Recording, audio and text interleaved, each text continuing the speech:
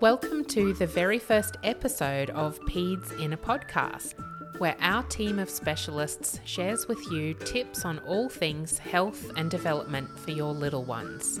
My name is Leanne Tran, and I'm one of the psychologists here at Peds in a Pod. Today I'm joined by Sarah Nicholas, our speech and language pathologist, and we'll be talking all things Peds in a Pod and how the idea for this podcast came about.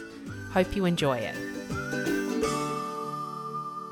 Hi Sarah, thank you for joining me on this. It's our first episode of the podcast. It's really exciting. Okay, thanks Leanne. It's good to be here. So we have been working together for a long time. Yes. You and I have been working together since before either of us had grey hair. Yeah, or children. I know, right?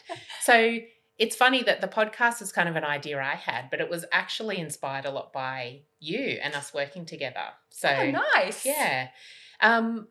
So we are a multidisciplinary kind of team at Peds in a Pod. So you're a speech pathologist, I'm a psychologist. We work together fairly closely, as well as with other, members of the team. I have been reflecting on how we've worked together for a long time, and that I've noticed that collaboration is one of the biggest kind of positive forces in working with kids over my years. Do you have a point of view on that? Absolutely. So I feel for me in the first years of being a speechy that I was really just getting my grounding. But after that, being able to learn from other people has made me such a broader professional to be able to help families in more than just one specific area. So I feel like that learning is not only beneficial for me, but beneficial for the families that we get to work with. Yeah, so I have the same reflection, and I guess that's kind of brought into why I thought a podcast would be really helpful. Yeah. Firstly, why have we not done one by now? Peds in a Podcast. We have the perfect name. Peds in a Podcast. I love it. Love it.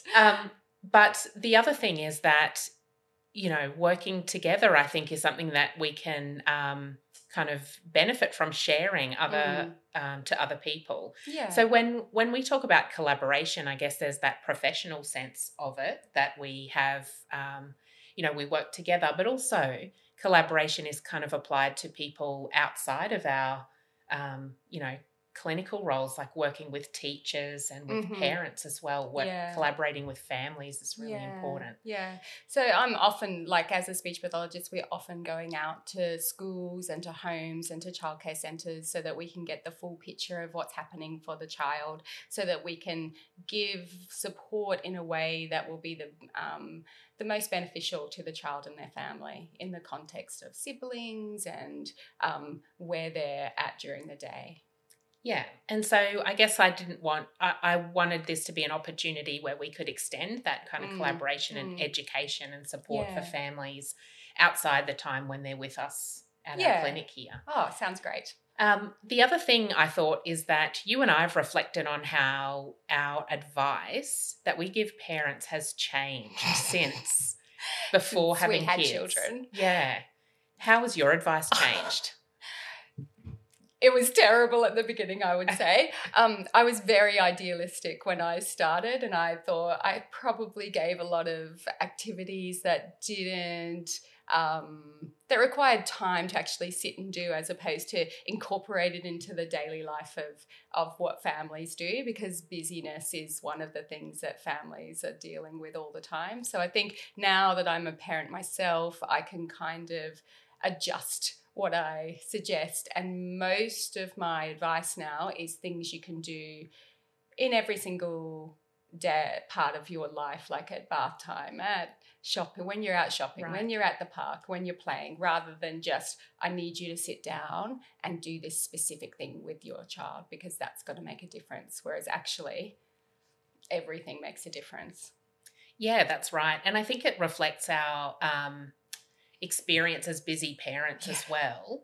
And I was talking to a friend of mine a little while ago about, sight words for her child.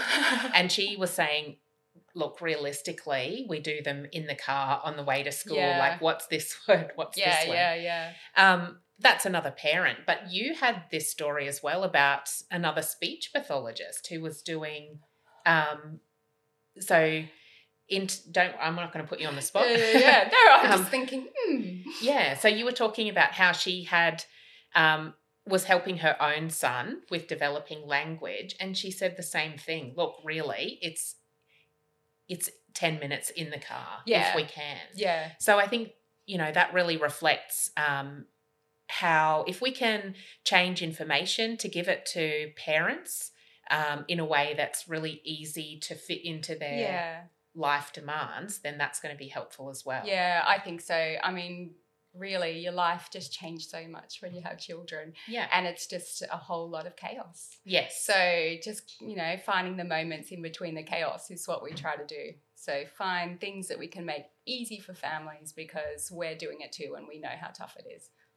Yeah. And funny you should say that. We are doing it too because you and I often have case discussions in the car because we don't have the time in the clinic. Yeah. So as we're both going to get the kids from school, we'll call and talk to each other about clients that we're both working with. Or we're like, I'll see you there. I'll call you as soon as I get in the car, and we have that chat. Yeah. Right. Or when we're doing Zooms in the evening and we've got children jumping in to ask about, Mum, can you help me with this homework question? Yep. And I'm like, yeah, Leanne can help too. She's there. Yeah. So while you weren't really prepared for, these conversations to launch into a podcast, you can see how these are the kinds of things that made me think about how we can give information in a different way for families. Yeah, absolutely. So the plan is to talk about topics that we find are really common topics we're talking with parents about. So communication, development, sleep,